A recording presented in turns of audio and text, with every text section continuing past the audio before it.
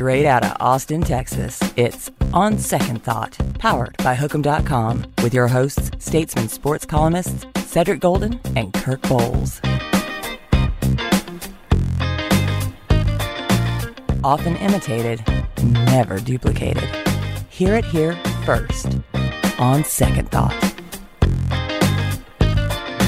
On Second Thought, episode 307, brought to you by Hook'em.com, our good friends at Bud Light.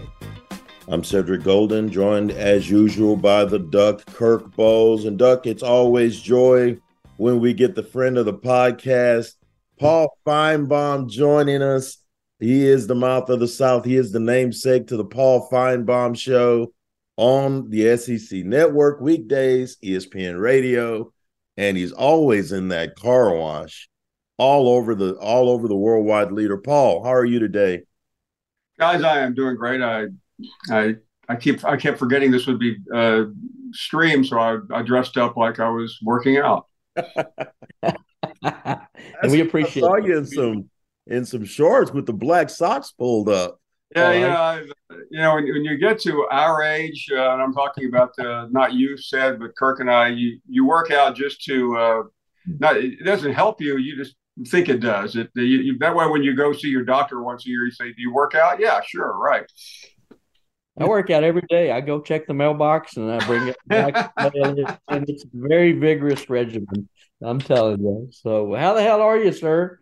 We're doing great. I went to Nashville over the weekend to do our show, and we did it on Broadway, which was really pretty fun. We're getting ready for Austin next year, but I don't tell anybody, but I skipped. I got in the plane so I could come back and watch the real games later. Nice. Smart man. So. I know the answer to this question already, and it's going to hurt me. Are you going to be in Tuscaloosa this weekend, Paul? Yes, I am. Whoa. Yes. Last year I missed Austin because you guys were in a foreign league. We weren't allowed to do our show from non-SEC territory, but we will definitely be there. We'll be there Friday for our show, and I'm sure if you guys have not been asked to come by, you will be, and you probably won't. You'll probably be too busy hanging out, but we will be doing our show live from Tuscaloosa Friday and Saturday, and with the morning show Saturday morning. Well, if we're busy, it means we're looking for something to eat. That's high on. You guys don't forget me. I covered the Bear, so I can show you some of the old stomps. Nice. I love it. So this is the game of the century. I guess last night we're taping this Monday early in the week, but LSU Florida State, what a game! But looking ahead to Texas, does this have any kind of a different feel about it going into the game, Paul, than it did maybe last year? Yeah, I mean, last year, Kirk, I'll never forget being on First Take with Stephen A. Smith, that knowledgeable, well-rounded college football aficionado, and he was trying to tell me how Alabama was going to beat Texas by 28 or 30 points, and I'm not a soothsayer, but I said, I don't know. I think Alabama will win this game, and they should win it okay. But Stephen A. and then that was the beginning of really the first signal. I'll tell you a quick story, guys. I don't speak much during the season anymore because it's just difficult. I hate to miss a day of work, especially on a Monday. But the only day last year I agreed to a speaking engagement was the Monday after Texas. For the obvious reason, I thought it would be a blowout. I didn't think there would be a whole lot to talk about. So I agreed to speak in Little Rock. And I think we were in Nashville. While you guys were getting ready for Alabama, Texas, I was in Nashville getting ready for Vanderbilt hosting Wake Forest. Oh, my God. Oh. Got on a plane as fast as I could. I mean, I literally walked into my house as Texas was going ahead. And all I could think about was, I'm canceling that speech. There's no way in the world I'm going to be in Little Rock, Arkansas, while the Alabama fan base goes into DEFCON 1. I made it to Little Rock. Okay, I made it to Little Rock on time, as you guys well know. got to have your priorities. You got to have it. So this is a coming attraction, SEC preview before Texas and Oklahoma join the league next year. So Alabama looked impressive as hell. Texas, not quite so much against the mighty Rice Owls. So I don't know if it's set up perfectly for Sark, that they didn't look that good, but does this look like a mismatch like Stephen A. Smith thought it was going to be last year? No, and I'm with you, Kirk. I'm old school where if I have it my way, I don't want my team looking good in the first game. I want everybody angry, and I felt like the worst thing that could have happened to Alabama happened to Alabama. They played well. Their fans are now comparing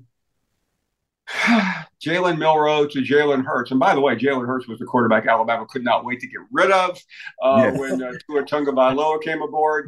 But that's the scenario here in the Deep South today. And I don't know. I mean, I would rather be on Sark's side right now from a motivational standpoint. You know what? Jalen Milroe was really good. He was 13 of 18, 3 touchdowns, ran for 48 yards, 2 more.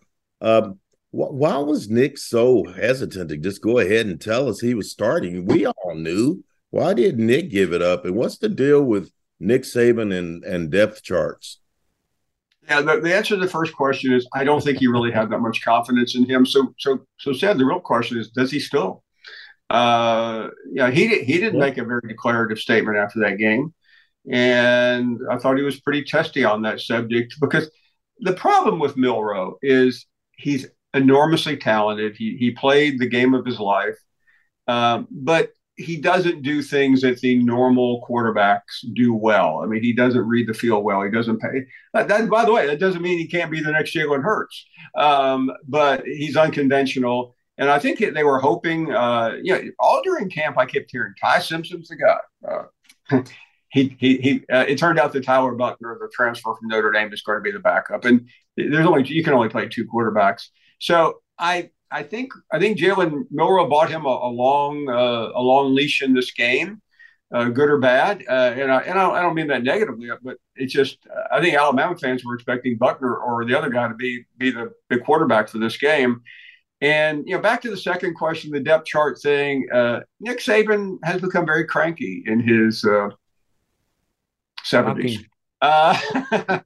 And I made a big deal about this because I was on that front row like many like you guys have been for your career, and I just don't like the punching down that he does to the media. It's one of my pet peeves, and I'm not in that room anymore, and I don't claim to be, but I'm very sensitive to what we all went through early in our career, and when you're the GOAT, when you've got everything that Nick Saban has going for him, why do you have to talk down to the media and play games with a depth chart when it absolutely has no impact at all on anything?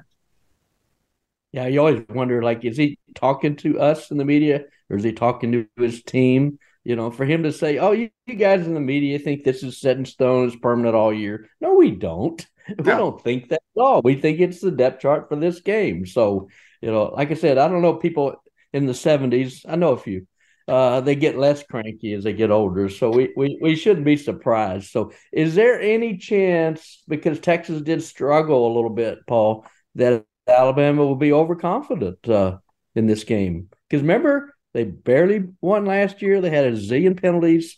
Will Anderson didn't play his best game, and they brought their maybe C or D game and still won. So could they be overconfident? I don't think so. But I think what often permeates from the fans, Kirk, is that there will be a level of confidence, and it's probably okay. But I think that if you can possibly get your swagger back against a crummy team like Middle Tennessee, Alabama did.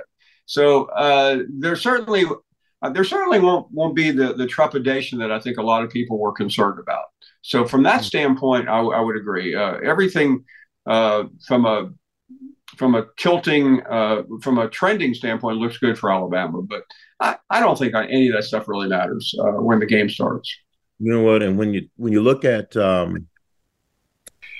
the preseason all SEC team. Alabama had one guy on the offense, J.C. Latham, and they only had two on defense, Dallas Turner, and my favorite name in all of college football, Kool-Aid McKinstry. Meanwhile, LSU had 6 and Georgia had 11. I know Saban is a motivational master. Do you think he used some of that as fuel to get this Bama team fired up and ready? Because some people are talking about Bama, but not like they used to talk about Bama. It's been the most peculiar offseason of Nick Saban's tenure, because I'm going to tell on myself here, but since 2009, I picked Alabama to win the national championship every year. Crazy? Not really. I mean, I started it in 9, and then in 11, I decided to go all in on LSU. And at the last minute, I backed away. I said, you know what? Forget that. This is before the season. I went with Alabama, and by the way, I started being right so often early on. 9, 11, 12. I said, you know what? Screw it. I'm going to keep doing it. And of those many years, why not? Better in the field. I've been right 6 times. Alabama's lost in the championship game 3 other times. So it's not a bad gig. Well, for the first time ever, or at least since 2009, I picked Georgia to win this year. And I didn't feel guilty about where in the years past, I would have had to explain that to Alabama. How could you do? Because you know how they are. You guys have been around. Yeah. And now it's just kind of part of if you picked Alabama this year, and a few people did, you're either a good friend of Saban's like Herb Street, or you're just a blatant homer. You're a blatant homer. I couldn't do that, because I would never want to be called a blatant homer for Alabama. Well, if you look at this Alabama team, like you say, it's reasonable. And I picked Michigan and your buddy Jim Harbaugh to win it all, just to be a little different. And sure, Stetson Bennett isn't playing anymore. And so, but I was wondering, as far as if you had to name a heel for this Alabama team after everything you know and seen and read in game 1, what would that Achilles heel be? I think it's maybe they don't have one. I don't know. I hate to undo everything I've already said, but I think ultimately it could be the quarterback, because if these guys get in a shootout, can Jalen Milroe pull them out? Hey, let me make it simple for Texas fans. Can he do what Bryce Young did 52 weeks ago? I mean, you guys were witness to that, and I doubt on the sideline or up in the press box there was any doubt. I mean, you knew what he was doing. And I don't know if Milroe can do that or not. I say I don't know because I've never seen him do it. I may know pretty quickly about 11 o'clock Saturday night. I'm going to say, you know what? He can do it, or he can't. But I think that's the problem. I reading too much into a game that I don't want to read too much into. I didn't see a dynamic running back. I've been told all season, great offensive line. They're going to play bully ball. I had one of my colleagues at the SEC Network go on for 5 minutes on Friday afternoon, how they're going to have the most dynamic offensive line you've ever seen in your life. I didn't see that. But again, the guy was an offensive lineman who told me that. So they tend to think the offensive line's a little more sophisticated than just knocking the guy in front of you's head off.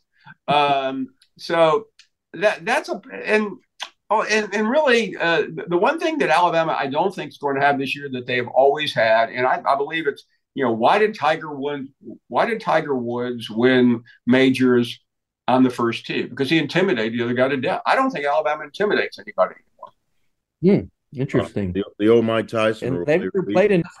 Yeah, because Mike Tyson, he had a guy's beat before he got to the ring, and I don't think that persona right now. But if they whoop up on Texas, and they're only when is the last time they've only been a 7-point favorite? Oh, house.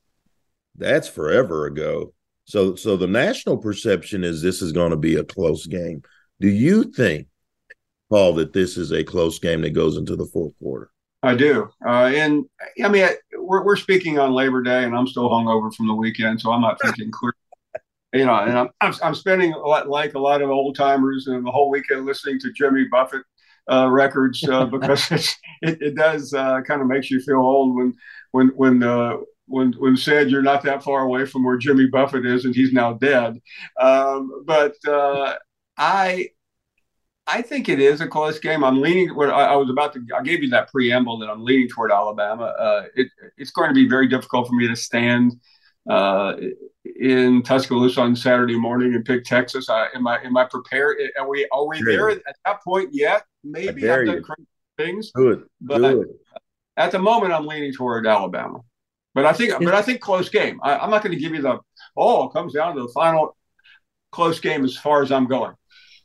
How do you see Steve Sarkisian? He's one game in his third year. He's 14-12. He's still kind of yet to have that signature win that maybe last year's game against Alabama could have gotten him. What would you say your perception of Sark is now into his third year? Is he overrated?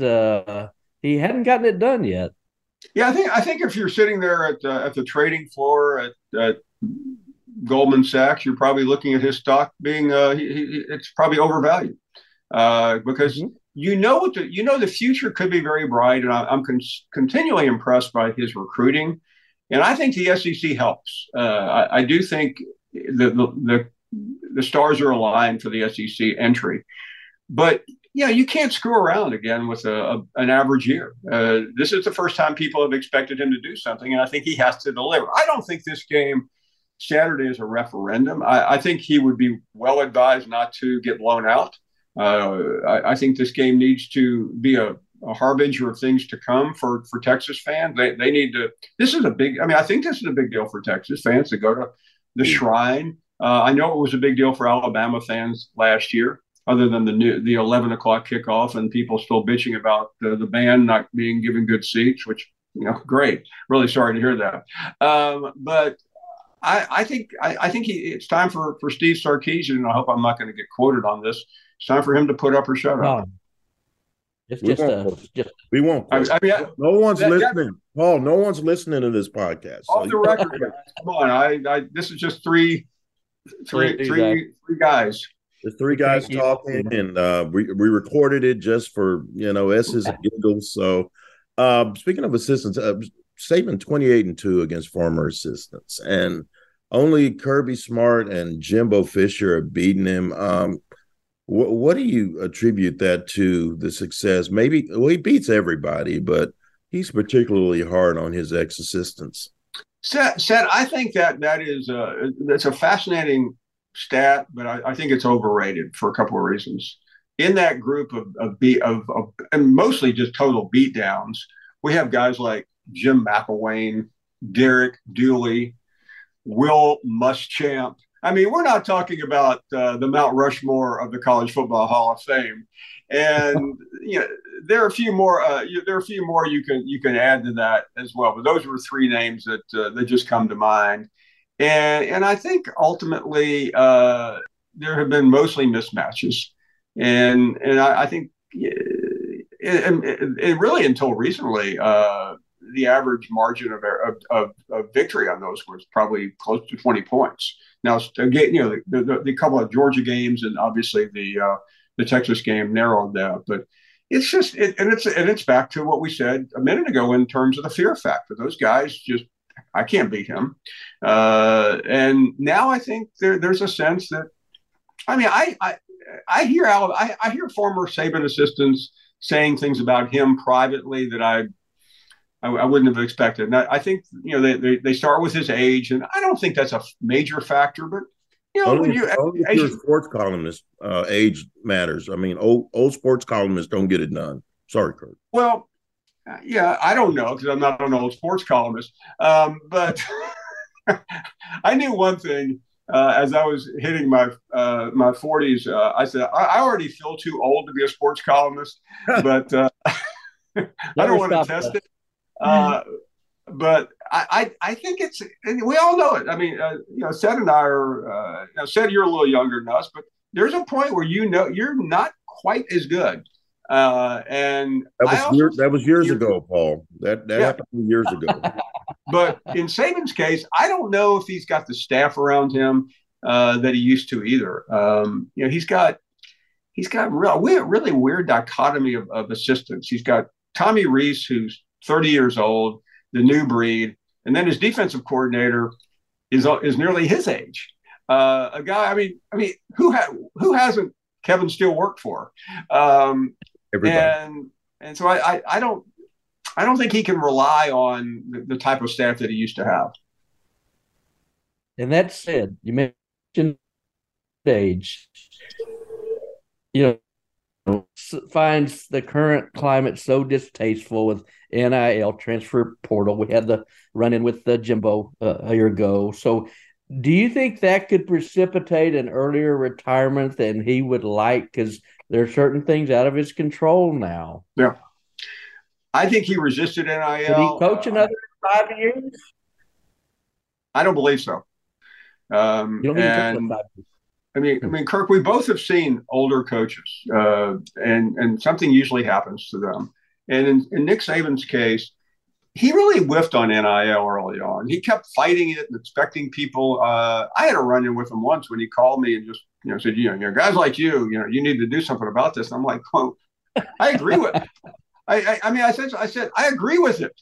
I'm not against it, and it was he did not like that because it was just he was calling his posse to help him out, and nobody did. And then the thing with Jimbo, he got away with that. Jimbo, his original statements were so off kilter for Nick Saban, and all Jimbo had to do the next day was show up and say, "Listen, I love Coach Saban. Getting a little bit old. He doesn't understand the young kids anymore." He could have finished him off, but instead Jimbo had to resort to his West Virginia upbringing. And my favorite line of all that, guys, then a couple of weeks later in Destin in 22, Scott Woodward, who was part of the group that hired Saban initially at LSU and did hire Jimbo at Texas A&M, he dropped by our set. And he said, he put, as we came back from the break, he said, "Hey, I know what you're going to ask me, but I'm not, my relationship with Jimbo, my relationship with Saban." He said, "But I'm not going to get in the middle of two hillbillies from West Virginia in the middle of a fight." Wow. And it summed it up, said it all. And, Saban ended up winning that for no reason at all, only because Jimbo was so petulant. Yeah, exactly. So you say you've been a coach another 5 years. So do you have a number? Do you think? Yeah, here's what I hear from people. Now, everybody always says, I talk to people close to Nick Saban. Ridiculous. Nobody's talking to reporters close to Nick Saban, telling them anything that they don't want Nick Saban to tell them. But the new word is if he wins a national championship this year, he's done. Now, why is that? Because I think he knows how difficult it's going to be next year. Yeah, it's easier to get into the playoffs, but guys, the odds of getting through there in a 12-team playoff is going to be murderous. Something could get the odds of something bad happening. And I don't think he wants. I just think he knows how difficult. He's seen what Kirby has done. He would, if he finishes with a national championship this year, he basically just say, "Hey, I've done it all." But if he doesn't, then does he become everyone else we've all covered who just can't walk away? And his record is still great. He's still recruiting at the highest possible level, but you're judged by what you do on the field. So you two would have a podcast, you're saying, next year, if he wins. Everyone thinks they know that Nick Saban is going to ESPN and go to game day for $10 million. But I've done my first year at ESPN. I did college game day. You know what? It sounds great, doesn't it? Basically, you just sit around. You sit around for 2 days for 2 days to be on TV for essentially about 45 minutes, of which someone is going to be telling him, "Coach, listen, we got to run. We got to get you to do Sports Center. I've got an ESPN radio interview for you. I got a TikTok I need you to do for the company." I can't see Nick Saban sitting around the game day bus all morning to go out there and listen to Pat McAfee talk about what a great kicker he was at West Virginia. You just run Miss Terry's chores. We know Mac didn't like it. We talked to Mac Brown. He did not like it. I mean, it was just too much sitting. He just did it to be around the game.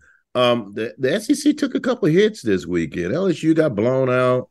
And Florida looked horrible. Sid, I'm catching a call here. I need to take. Stay true to the words. I mean, I don't know what I'm going to do today because I've got to go into the studio on the SEC network and talk about what a great weekend it was for the SEC. And there were three meaningful games of the SEC's opening weekend, and they lost all three. And quite frankly, they were all terrible losses. Florida looked like a high school team at times.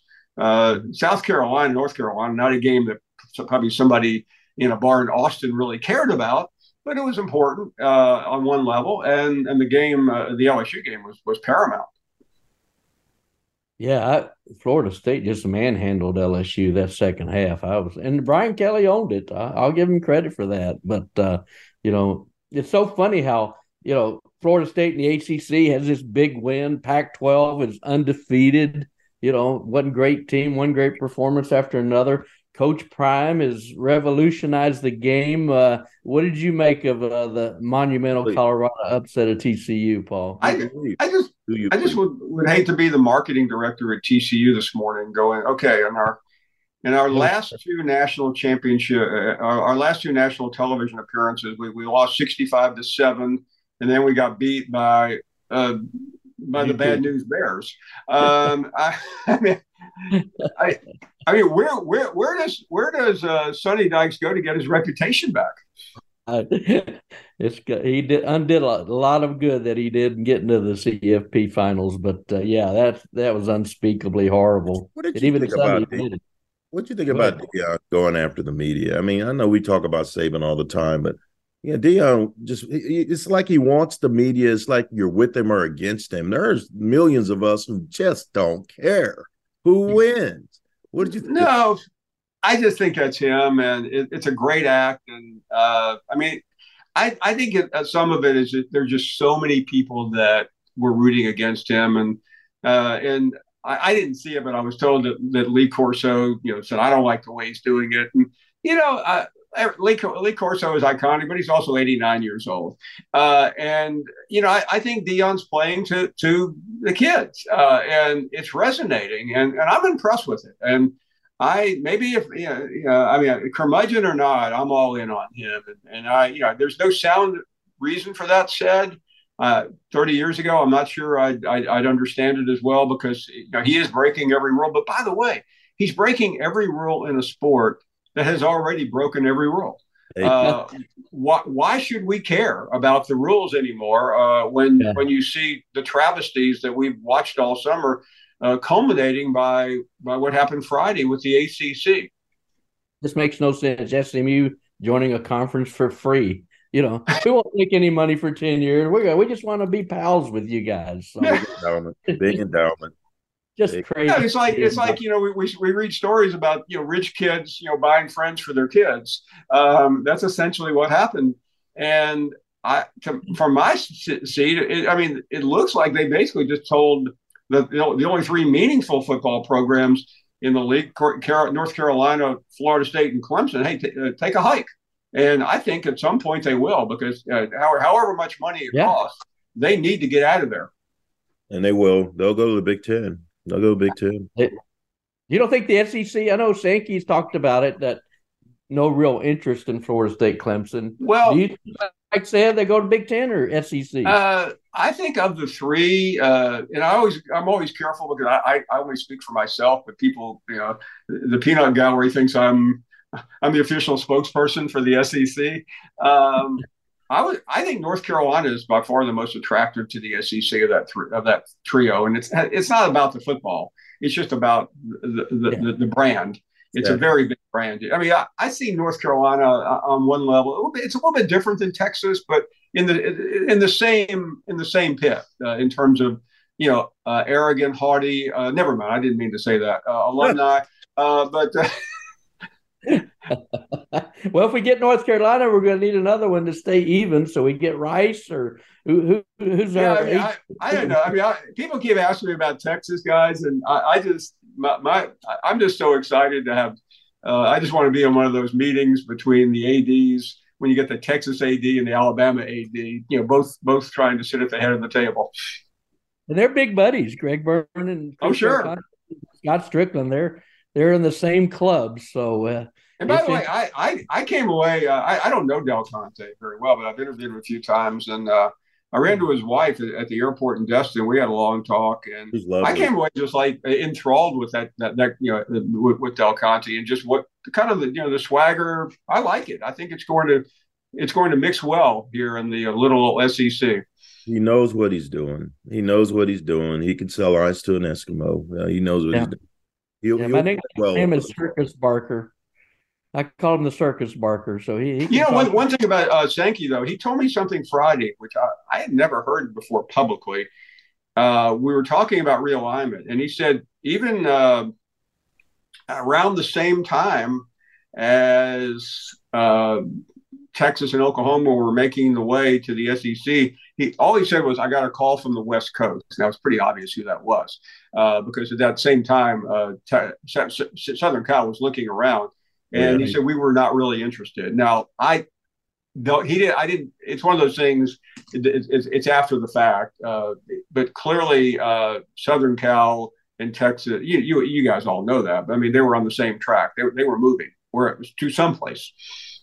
Yeah, I just got a lot of good games circled, Oregon, Boston College, games like that. And, it's going to be Oregon. I'm trying to think, guys, if you had to get the worst matchup for the 11 o'clock game on the ACC network, what would it be? There's so many great choices. SMU obviously would be in every one. Well, Virginia's not playing too well lately either. So SMU. Imagine the announcers trying to sell the SMU Virginia game. It's huge. That's epic battle. We look forward to that. So winner gets Boston College. They'll all be in the CFP. They'll all be. So, Paul, we appreciate it, my friend. I don't know if you have any last words for us before we see you in Big Tuscaloosa this weekend. Well, of all the things that I'm happiest about with Texas coming into the SEC, it's the fact that you guys are coming along because I feel that I'm tired of talking to 22-year-olds at the bar on Friday night. Now I've got a few contemporaries that at least we can talk Darrell Royal and Frank Broyles and Bear Bryant. Have a margarita in honor of Jimmy Buffett. Exactly.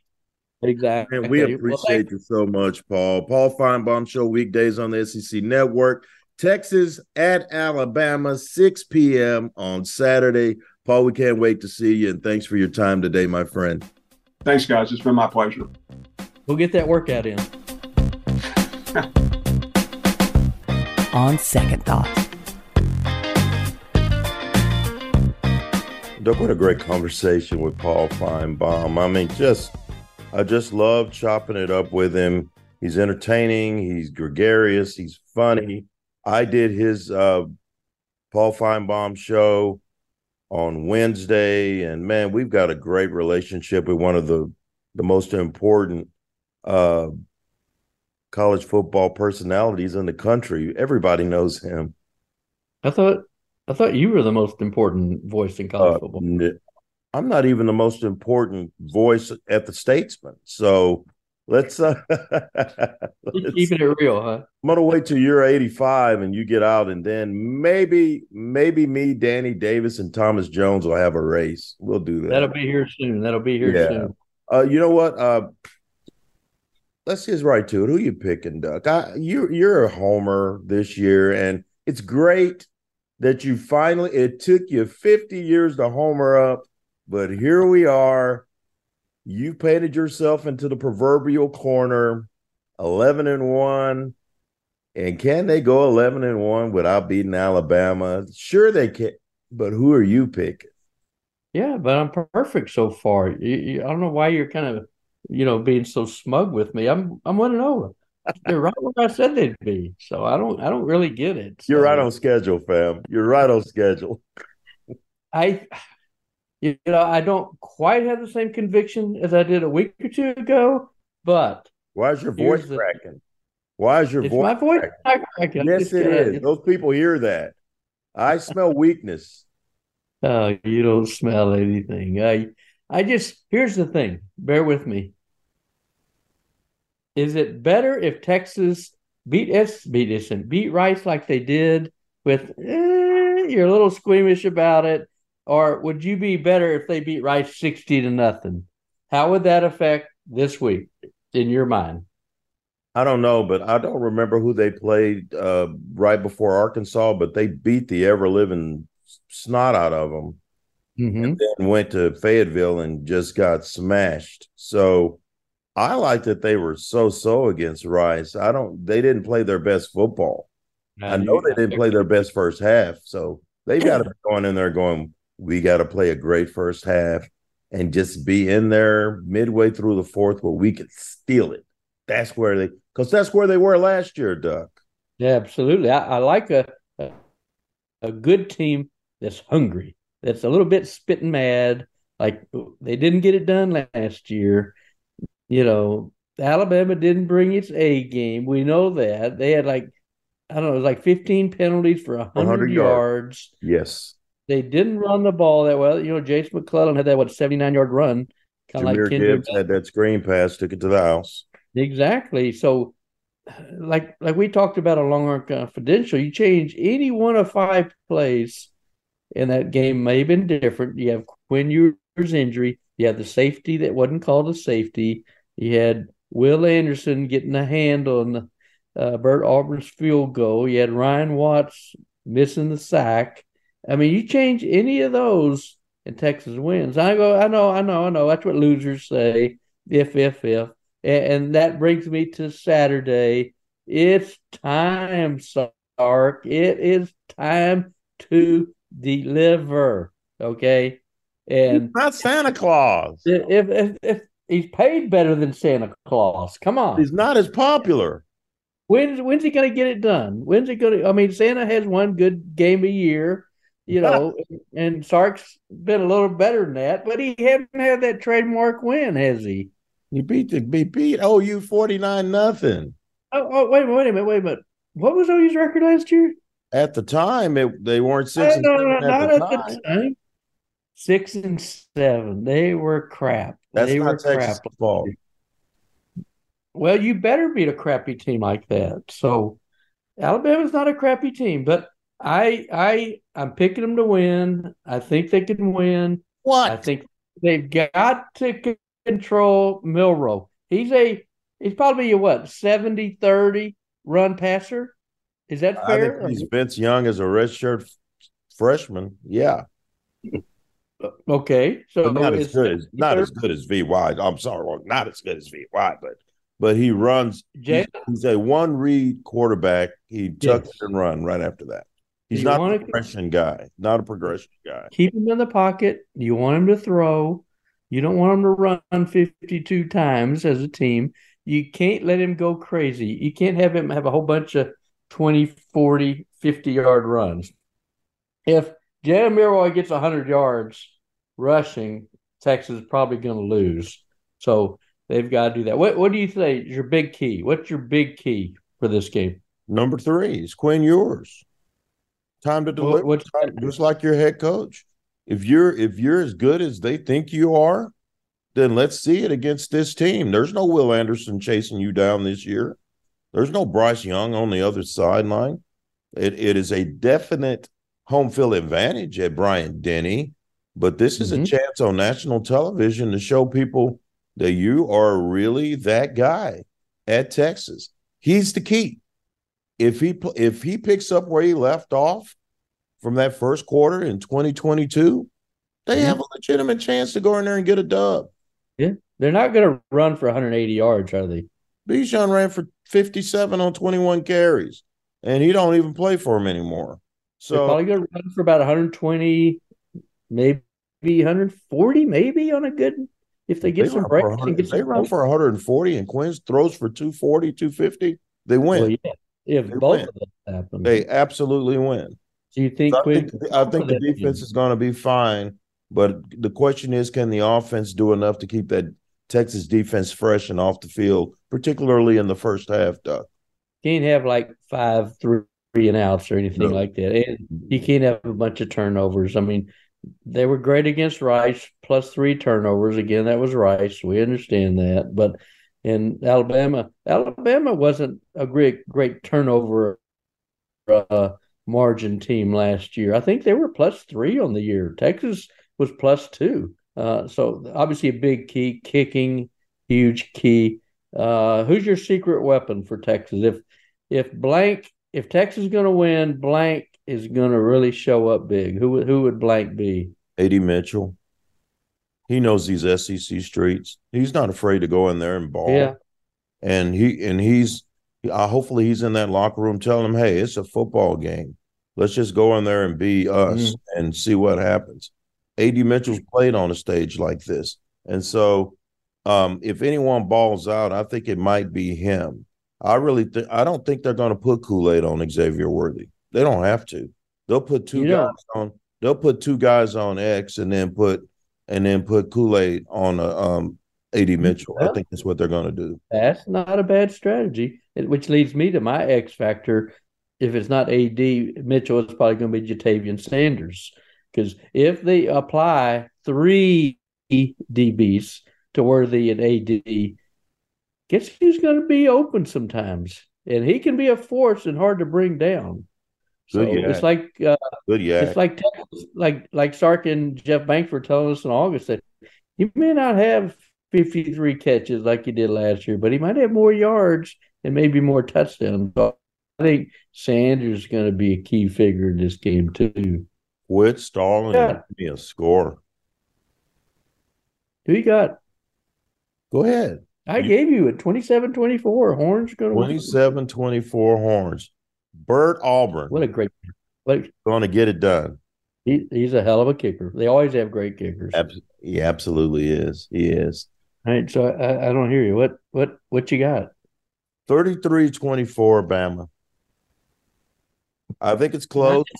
Loss. I think it's close, Duck. For That's not that 3.5 quarters.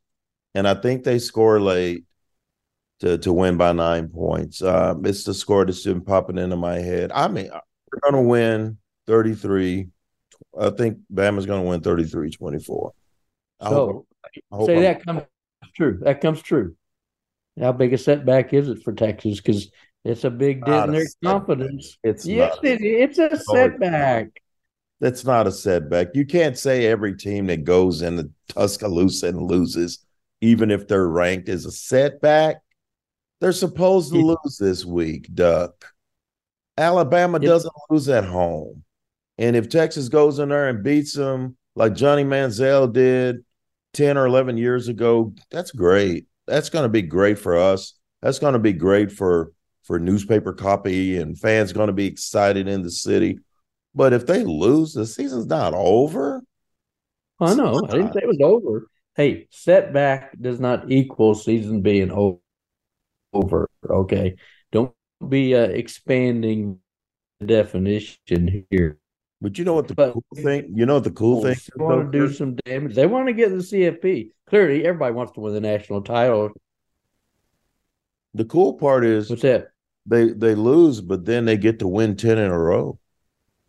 In the Kirk Bohls book, they're going to win their next 10 games and finish 11-1. That'd be fun. It wouldn't be that big a setback.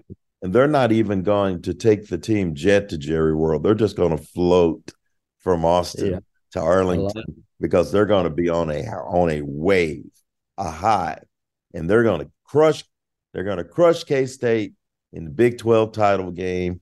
And then where are we going to the Rose Bowl, fam? We're going to the Rose Bowl. We'll be back in the Rose Bowl for the first time for you since 2009, but since Sammy's freshman year. We'll be back in the Rose Bowls for the first time since Sammy's freshman year. No, that was at the Coliseum. That was at downtown at the Memorial Coliseum. Yeah, you're getting old. You'll be back for the first time since 2009. I'll be back for the first time since Andy Dalton beat J.J. Watt, TCU, Wisconsin. Yeah, I'm glad you're on board saying they're going to win 10 in a row after this. So I'm glad you're on the Duck bandwagon. I knew if I talked loud enough, you'd get on board eventually. So I'm right here. I'm right here, sir. We're going to be right there. We're going to be right there, and everybody's going to be watching. Oh, I hope that ESPN thing's not killing people, because right now I feel so bad for my football brethren who are subjected to the whims of billionaire companies fighting over a few scraps. Get it together. Get it done. Consumer. And, go get the bundle if you have to, but that is just asinine that's going to pop up on the day the college football season opens. And that just makes me hate corporate America. I mean, we got to be better. Remember the little guy. We're the ones that pay our cable bills. We're the ones that support big time athletics, and as journalists, we're the ones that try to bring these stories to you. Don't hurt the fans. It's all about the fans. Yeah, and if they don't get it done, it's going to be BYOS or BYOB. Bring your own bar stool, because those bars are going to be packed if Spectrum and Disney don't get it together. What if those bars have Spectrum or Disney? They're SOL as well. Yeah, but they'll find a way to get it. Bars always find a way to get it. Bars always find a way. Before we get out of here, Doug, it's also NFL season. Wow. Cowboys visiting the New York Football Giants. Where do you think the Dallas Cowboys end up? I know we got an our take coming up on Sunday. We don't want to spill too many of the beans, but we still need to discuss, because NFL is big time and your fantasy league team is epic this season.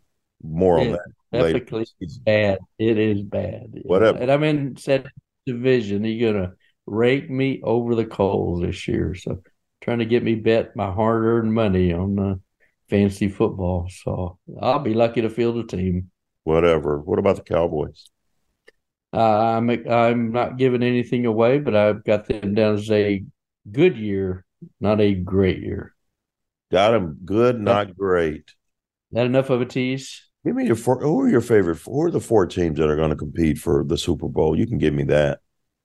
I can't give you all of it. Okay, well, who are the 4 best teams in the league right now? Without picking a Super Bowl winner, who are the 4 best teams right now? Well, in no particular order, I'm going to say Philadelphia Eagles, the Buffalo Bills, the Kansas City Chiefs, if Travis Kelce's knee's okay, and my surprise team is the Jacksonville Jaguars. So dumb. Why do you always get taken in by shiny new things? I like new things. I know Trevor Lawrence is the fair-haired boy, and I got Calvin Ridley on my team. Calvin Ridley, I mean, I'm betting that he'll be good this year. Too soon. Who you got? I got those same 3. Yeah. But the Cincinnati Bengals have to be in that top 4. Joe Burrow is box office. He's practicing. That calf is okay, Duck. That calf is fine. Mm-hmm. I think Joe Burrow's going to be great, but I'm going to go ahead and just let it out, because contrary to your popular belief, some podcast listeners don't read the newspaper. I mean, I've been approached by many podcast listeners that do not read us, Doug. Well, that's sad. Yeah, and maybe they're functionally illiterate, but their ears work great. We'll take it, Duck. We'll take it. So you're giving me your picks, I'm giving you my Super Bowl prediction right now, fam. All right, lay it on me. It's a repeat. I think the Kansas City Chiefs beat Philadelphia again. We haven't had a repeat since 1993 when the Dallas Cowboys beat the Bills.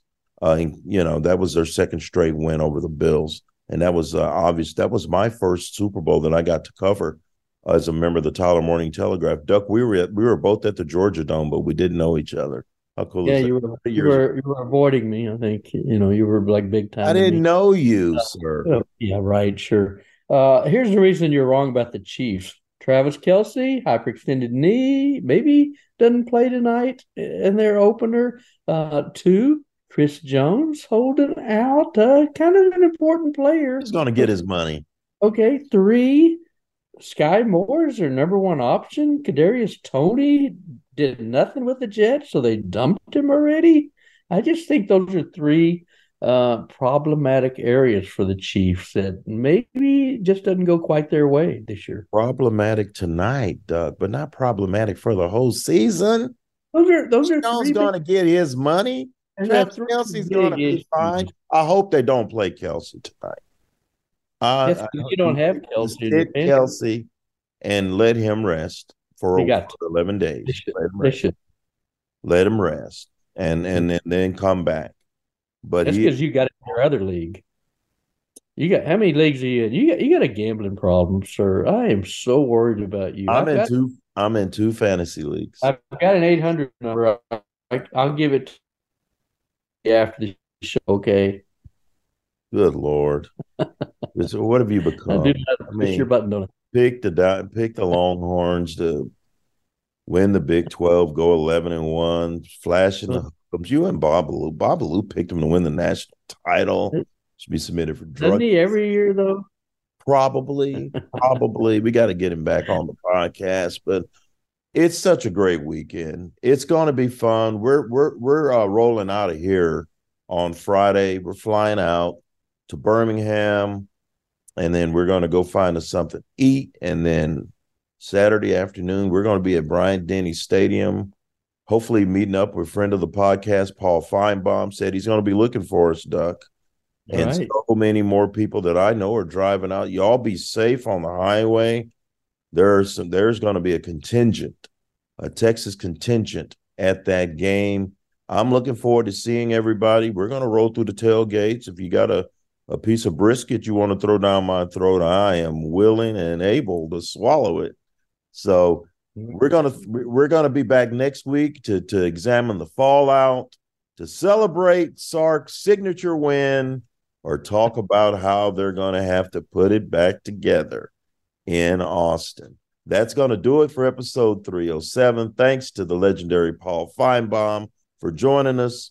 Thanks to our producer, Chandler Hoffley, for making us look good. For Kirk Bohls, the Duck, I'm Ced Golden. We'll see you next time. Get your horns up. You've been listening to On Second Thought, powered by Hookem.com. Join Ced and Kirk every Thursday at lunch for a new episode. Archived episodes are available on iTunes and Google Android Play.